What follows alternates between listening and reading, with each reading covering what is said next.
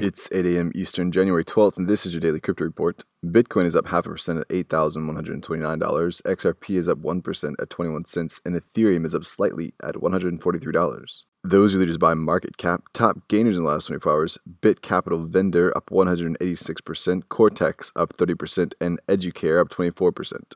Today's headlines: Ethereum Classic completed its IGARTA update this morning, making the Ethereum Classic blockchain more interoperable with Ethereum. Ethereum and Ethereum Classic hard forked in 2016 after the DAO hack. Ethereum Classic has spent the last 3 years rebuilding the community and technical ties between the two chains. ETC is the 22nd largest cryptocurrency by market cap.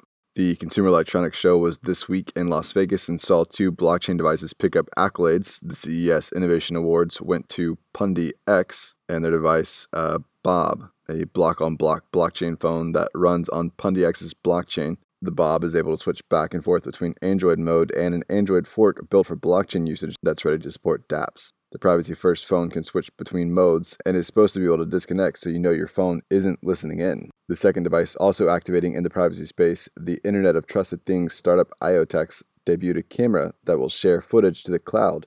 UCam footage will be viewable through a mobile app, and that app will hold the private keys for everything it captures. Well, following up on the LedgerX story that closed the show yesterday, LedgerX has named a former chief technology officer as the new CEO. The company suspended founders and CEO Paul Chow and COO Jithica Chow last month with no explanation. The statement and response were in conflict with the letter sent by the board member we talked about yesterday. LedgerX also announced that it closed a significant financing round led by the company's largest investors, including Digital Finance Group. The amount raised was not disclosed, but the funds will be used to bring on more senior executives. And finally, the SEC has filed documents indicating that Telegram kept selling tokens after their $1.7 billion ICO, saying the evidence of post-ICO sales undercuts the company's argument that the offering was exempt from registration. The documents were from investment fund DaVinci Capital and another entity called Gem Limited. They requested commissions of $200,000 and $1.1 million, respectively, for subsequent sales of purchase agreements for Grams. It's hard to say from the outside, but this looks pretty bad for Telegram, who have spent months playing the good guy in this whole exchange.